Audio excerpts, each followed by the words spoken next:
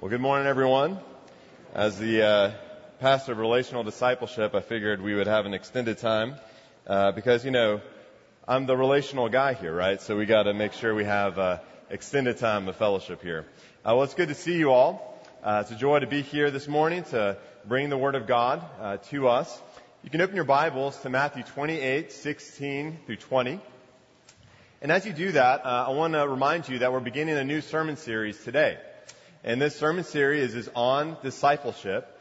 And our hope as a pastoral staff team is that through this series, God will stir us up to become lifelong leaders and lifelong learners for His kingdom. That we would live our life through Christ, grow in Christ, live in community, and give on mission. And as we do this, I want to just share a few things before we get started.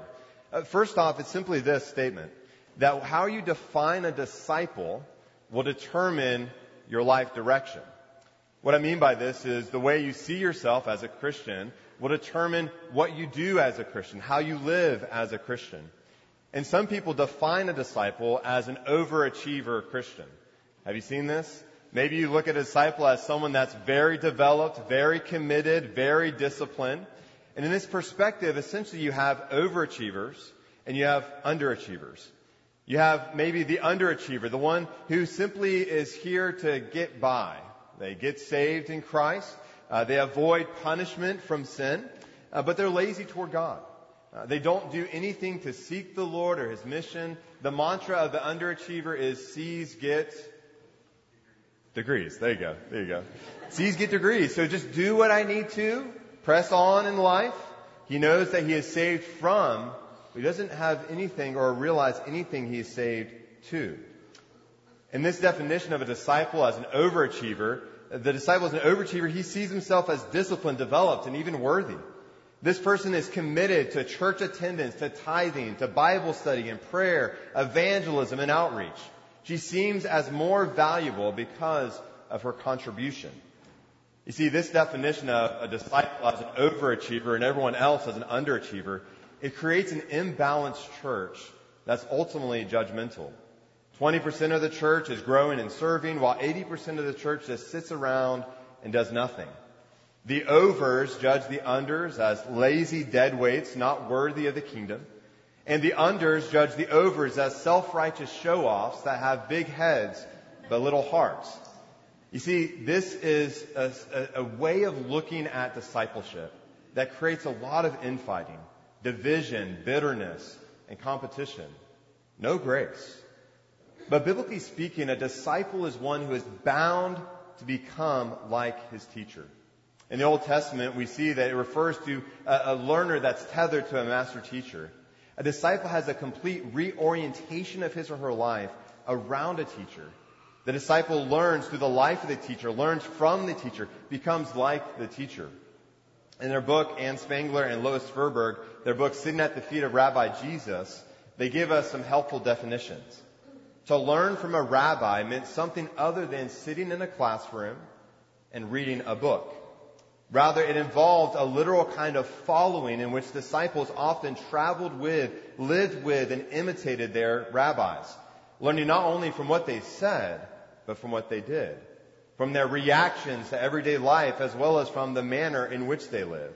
The task of the disciple was to become as much like the rabbi as possible. So what is a disciple? Well, biblically speaking, a disciple is one who is bound to Christ and becoming like Christ. He is bound to Jesus by faith. He trusts in Jesus alone as his salvation, as his righteousness, as his hope, as his wisdom. But he is also growing because he is bound to Christ. This loving union with Christ compels him to conform to Christ. And being bound to Christ, he must become like him. So the question of the sermon today is, how is it that we're bound to Christ? And how do we help others become like Christ? So let's now hear the word of God in Matthew 28:16 through 20. Now the 11 disciples went to Galilee, to the mountain to which Jesus had directed them. And when they saw him, they worshipped him, but some doubted. And Jesus came and said to them, "All authority in heaven and on earth has been given to me. Go, therefore, and make disciples of all nations, baptizing them in the name of the Father, and of the Son, and of the Holy Spirit, teaching them to observe all that I have commanded you. And behold, I am with you always, to the end of the age. Let's pray. Lord Jesus Christ, risen King, God of all glory, we pray, O God, that you would open our eyes to the beauty and wonder of Jesus, that you would draw us into his love, that we might be bound to him by faith. Would you strengthen us, Holy Spirit, that not only would we be bound to him, but that we would see his beauty and become like him. We pray, O God, that you would open our eyes this morning, that we might trust in Jesus. In Jesus' name we pray. Amen.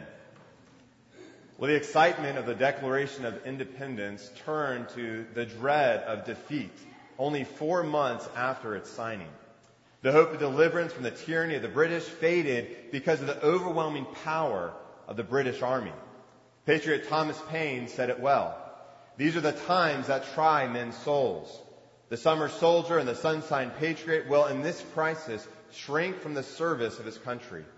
But he that stands it now deserves the love and thanks of man and women. You see, these revolutionary rebels who had fear and concern about the condition of war, they had to increase their power because of the powerhouse of Britain. Benjamin Franklin was sent to the French government to plead their assistance in war. He persuaded the French with his rhetorical wit and persuasive power. The French signed up for battle on the side of the Patriots, not only giving to them materials, but also men to fight. Their powerful presence compelled the soldiers to complete the mission. The British surrendered at Yorktown while walking through the lines of 2 flags and 2 lines of soldiers, the French and the Americans. You see, in a similar manner, when the Lord Jesus Christ marched down to Jerusalem triumphantly, there are many that believed he was declaring independence from Rome. The Israelites would finally be delivered from the tyranny of Rome. He would come and accomplish a political revolution that led to the restore the nation. But when Jesus continued his march, not with swords to fight, but with a cross to bear, people were very confused. He did not march to kill, but to be killed. He was the conquering king who was to bring liberty and revolution. But he died on the cross. You could see the discouragement and defeat on the faces of their followers. The night he was crucified, Jesus was abandoned by his disciples. He was left alone in his suffering. Christ was dead and buried. And the question that was stirred up around the town was, has our hope of revolution also died? But Jesus did not come to bring a political revolution that restores a nation. He came to bring a spiritual revolution that restores all creation under slavery to sin. You see, Jesus first appeared in resurrection victory to Mary. He sent her to announce this victory to the disciples, and even hearing his announcement, the disciples dismissed it as an idle tale. And even when the resurrected Christ himself walked towards his disciples to show his glory, it says in the text that some doubted. What does Jesus say to compel these doubters, these people that were defeated by the discouragement of life? How does he encourage them to complete the mission of spiritual revolution? Look down at your text in Matthew 28:18. Jesus lifts up the eyes of his defeated disciples, and he says, "All authority in heaven and on earth has been given to me. Go, make disciples." You see, in saying this, Jesus declares that he has fulfilled the universal reign of Daniel 7:13-14. To this Son of Man will be given dominion and glory in the kingdom, that all peoples, nations, and languages should serve him. His dominion is an everlasting dominion, which shall not pass away. His kingdom shall never be destroyed. Christ, who suffered for sin on Good Friday, rose again in victory in the resurrection. He ascended to the throne over all creation, and all authority, not only on earth, but in heaven, was given to Jesus. Go, make disciples. You see, this great commission to go make disciples is further explained and filled out by 3 words: go, baptize, and teach. So what must we do if we are to go make disciples with the powerfully present Christ? First, we must go to the nations. Now, this shouldn't surprise us because we already said that Jesus is now the one who is universally reigning over all things. The prophecy declared that all peoples, all nations and languages should serve Jesus. This means that people from every people group throughout the world, among every single nation, would serve and worship Jesus in their unique tongue. Because of the spread of sin in Adam, everyone, all humanity, was under the curse of sin and subject to the judgment of the King. But in Genesis 12:3, we begin to see the undoing and reversal of this curse through a descendant of Abraham. Through this future son, blessing would flow to all nations, all peoples, nations, and languages. We see in Revelation that this descendant is Jesus Christ himself, the Lamb of God who was slain. Revelation 5:9-10 says, "Worthy are you, Lord Jesus, to take the scroll and to open its seals. For you were slain, and by your blood you ransomed the people from where? Every tribe, every language, every people, every nation. You have made them a kingdom and priests to our God, and they shall reign on the earth." Those peoples who are sold under judgment because of their sin have been saved by the purchase price of Christ's atoning blood.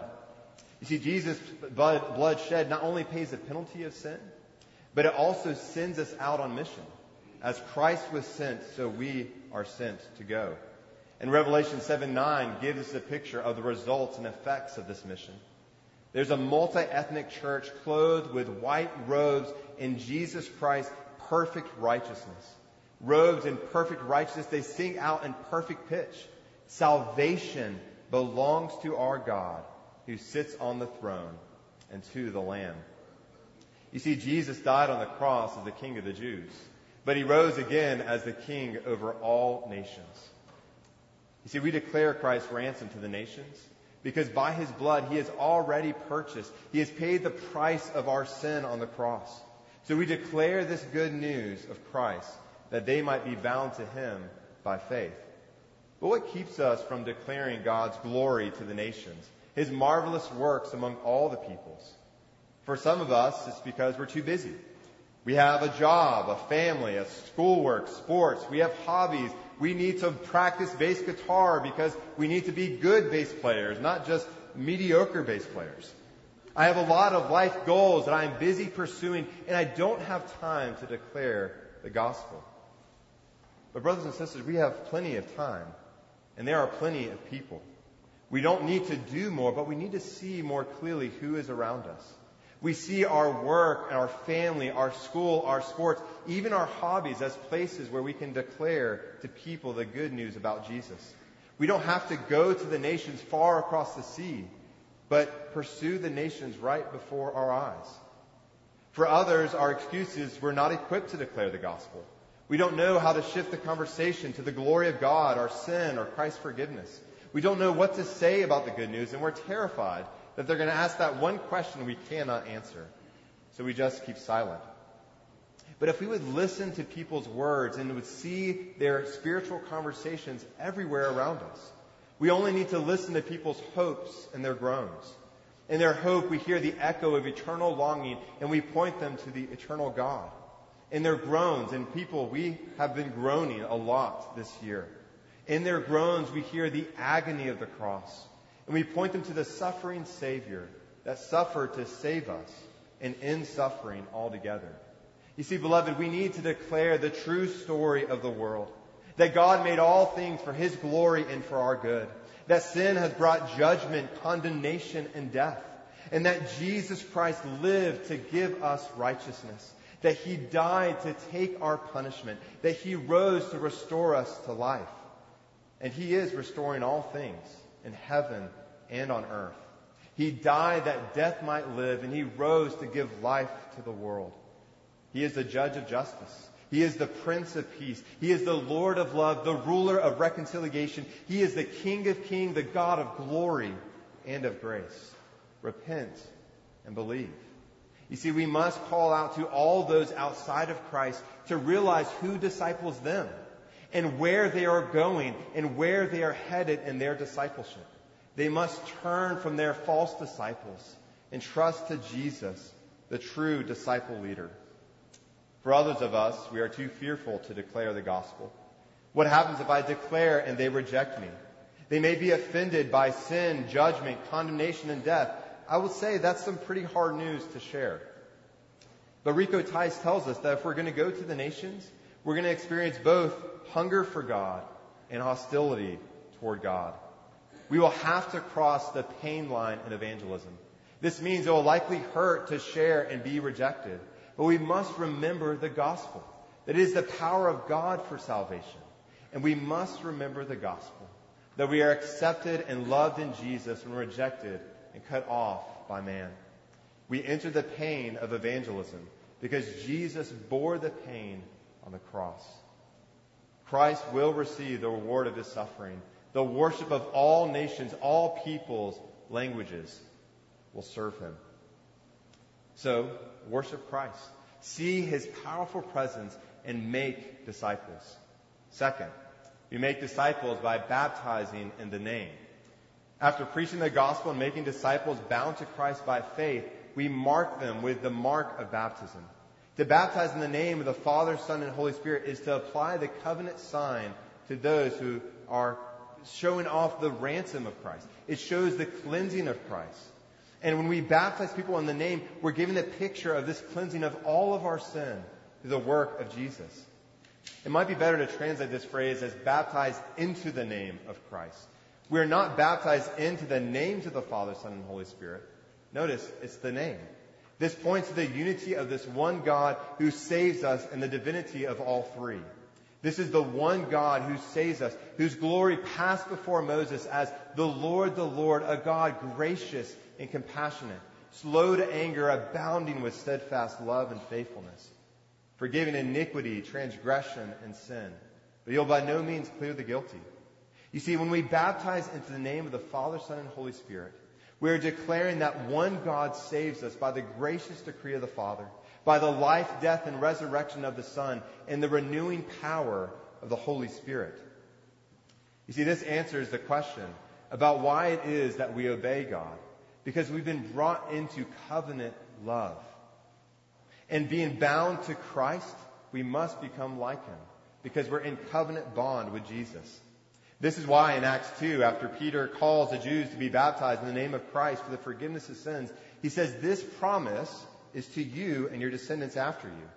This covenant sign conveys God's covenant promise to be faithful to God's covenant people.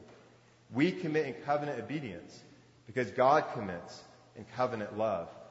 Just as John 15:10 says, as the Father has loved me, so have I loved you. Abide in my love. If you keep my commandments, you will abide in my love. And this will result in joy unspeakable. You see, we are not only baptized into covenant commitment with God, but also covenant community with his people. Being baptized in the name of the Lord Jesus Christ, we belong to God's people. We are in covenant relationship with each other. This means that the people of God provides the primary context of discipleship. Now, this starts in the home as we disciple our children and point them to Jesus, what it means to trust and follow him. But the whole church is to disciple one another. We commit to teach one another, to encourage one another, to bear with one another, to admonish one another, confess our sins to one another, forgive one another. Having been baptized into covenant community, we have a safe place to be honest about sin. Many of us are just now returning to community after isolation with COVID. But there's nothing that makes us more isolated than unconfessed sin. Dietrich Bonhoeffer in Life Together says, sin demands to have a man by himself. It withdraws him from the community. The more isolated a person is, the more destructive will be the power of sin over him. And the more deeply he becomes involved, and the more disastrous is this isolation. You see, sin wants to remain unknown. It shuns the light. In the darkness of the unexpressed, it poisons the whole being of a person. This is why Dietrich Bonhoeffer says that confessing sin to one another helps us to break through to community. In our confession of sin, we find the forgiveness of all of our sin and the fellowship of Jesus Christ and our brother. And I can testify that being baptized into covenant community has helped me grow in this grace. You see, soon after I came to Rivermont, I started a group for men struggling with sexual addiction called Samson Society. And this group of men come together weekly to speak honestly about sin struggle and to spur one another on towards Christ. We gather as men being set free from addiction to sin and the safety of covenant love. And because of this covenant safety, we no longer hide behind the mask of perfectionism. We share honestly about our imperfections and our unbelief. But we also share honestly about what is true about Christ in us. That we have been baptized into the name of our faithful Savior, Father, Son, and Holy Spirit. I wonder if you have found a community with whom you can confess your sin. Because if you're looking for this community, you should look no further than the covenant community of God, bound by the love of God and love for one another. If we will make disciples, we must go to the nations. We must baptize in the name. And finally, we must teach to obey. Notice that the text does not say, teach them to know all things. All right, this gets a little confusing, right? Because your ESV translation says that you would teach them to observe all things. And so are we just creating a bunch of observant people that look at the Bible, that read the Bible, that know the Bible? That's not what the text means. It means that we would teach them to obey all that the Bible teaches us to obey. This means that we take it in and we live it out. And that is that true knowledge of God results in true application of God's Word. And for some of you, this just confirms everything you know about Christianity as a religion of restriction. I mean, we see this everywhere, don't we? For some of you, you see Christianity as a big stop sign. You believe that God's main goal is to stop you from doing everything that you find fun and enjoyable. Stop drinking. Stop having sex. Stop cussing. Stop listening to rock music while eating greasy pizza and lounging on a comfortable couch watching football unseasonably all throughout Sunday. Just stop it. Right? Have you all seen that? Have you seen that video of the Saturday Night Live skit where there's a counselor, someone comes into his room and someone confesses their struggle and challenge, and the counselor looks at him and says, just stop it. And some of you think Jesus is the one who does that. All he cares about is looking you in the eye and saying, stop it, stop it, stop it, stop it, stop sinning, stop it. But the first thing we must see about Christ's command is it leads to our flourishing, not our languishing. You see, earlier in Matthew, in the Sermon on the Mount, when Jesus teaches obedience, he says this is the blessed life. The Beatitudes show us that when we humbly obey God, we experience a life of abundance, not a life of emptiness. This is because obedience to Jesus' command is more like a green light. And what do we do in a green light? We move forward. We grow. We go forward to our destination. We know where we're headed, and we joyfully go. It's a green light to become all that God has made us to be. Jesus' command restores us to our truest humanity. It restores us like the Good Shepherd to paths of righteousness for His name's sakes. This means that Jesus' command returns us to the good life for which we were made. This is not to say that His command does not restrict our behavior, but these restrictions are much more like a do not enter sign than a stop sign. Right? What's the difference? Now, both of these signs, you will stop and not go forward. But a do not enter sign is not stopping for stopping's sake. The do not enter sign is a warning sign of a dangerous road ahead. That if we continue to live a life of rebellion against God, there will be a dead end. There will be a dangerous road that might even lead us to death. They are not stop signs, but warning signs. Jesus never restricts our life to ruin our life. But His restrictions return us to the high road of godly character, to love, joy, peace, patience, kindness, goodness, faithfulness, gentleness, and self-control. You see, we teach them the command to depend precedes the command to devote. The Sermon on the Mount begins with an acknowledgement that we are poor in spirit. And what does this tell us? That we don't have the resources to live righteously. We must depend on God to provide the riches of His grace that we might devote to God. We see this command to depend before devoting in His interaction with the tax collectors and sinners. Now, if you are a non-Christian in the room, this is really shocking because you realize that Jesus spent so much time with sinners that He was called a friend of sinners. And when He was at Matthew's house, the big tax collector among them all, everyone judged Him for it. Why are you hanging around gross sinners? And what does Jesus say? It's not the healthy that need a doctor, but the sick. I have not come to call the righteous, but sinners to repentance. This call for the sick to repent is a call for a sinner to depend. It is a call to turn from self-reliance and selfish ambition to the Savior who forgives, heals, and satisfies. It is a call to depend on God's grace to save and to change your life. And so, non-Christian, I want you to know that you don't have to clean up to come here. Jesus Christ does that work himself. Jesus speaks judgment to the unrepentant, to those that don't come to him for cleansing. But to the one who comes in dependency and grace, he comes and he welcomes him who comes in humility. He commands the one who is weary and heavy laden to find rest in his forgiveness. We come to rest in Jesus' forgiveness before we work for Jesus' kingdom. We depend in faith before we devote to work. Then Jesus commands us to loving devotion. And this devotion flows from a heart commitment, a heart changed by his grace. Throughout Jesus' teaching on the commandments in the Sermon on the Mount, he moves the discussion from outward action to inward affection. He calls the adulterer to forsake his lust, the murderer his hate, the liar his fickle oaths, the vengeful his bitter resentment. Instead of these cancers of the heart which only spread more vileness, we are to be filled with love. The greatest commandment in the law, Jesus said, is to love the Lord your God with all your heart, with all your soul, with all of your mind. And a second like it, you shall love your neighbor as yourself. You see, Jesus does not throw out the commands, but takes us back to the heart of it all.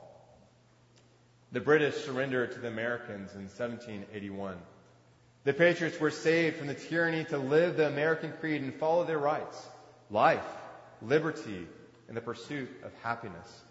But if we look at the American landscape today, 240 years later, we can see that our creed does not match our practice.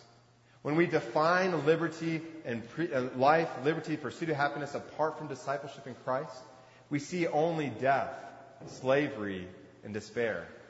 For a nation built on life, we have seen too many senseless deaths at the hands of hate-filled people.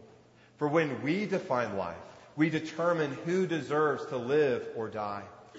Discipleship in Jesus promotes and preserves all life in God's image.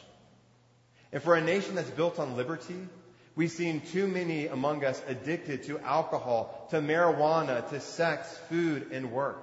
For when we define liberty, our pursuit of liberty makes us slaves to our own passions and pleasures. Discipleship in Jesus sets us free indeed. No matter your addiction, you can find in Jesus steadfast love that transforms. For a nation that's built on the pursuit of happiness, we have too many homeless and poor that are barely making it by. And we have too many rich that are adding prosperity but losing joy. You see, discipleship in Jesus connects us to God's presence where there is fullness of joy and his pleasures forevermore. The task of discipleship in our present nation seems overwhelming, with the looming challenges of gender confusion and racial prejudice and hatred and political polarization. This is why we must remember the last promise of the Great Commission, that Jesus will surely be with us always, to the end of the age. And because Jesus is powerfully present, we press on to make disciples of all nations. And as we do so, we wait for his return, because when Jesus returns, he will usher in a new age, free from death and slavery, sin and suffering. Till then, worship the Lord Jesus, behold his powerful presence, and make disciples of all nations. Let's pray. Lord Jesus Christ, powerful Savior, present Savior, full of grace and love, we pray, O God, that you would deliver us, that you would deliver us from the disciples that we have connected our lives to, and you deliver us to you, the disciple maker, the Lord Jesus Christ, the one who frees us by his love and leads us by his grace. We pray that you would convert us by that grace and transform us by that grace, that we would go and make disciples of all nations. In Jesus' name we pray. Amen.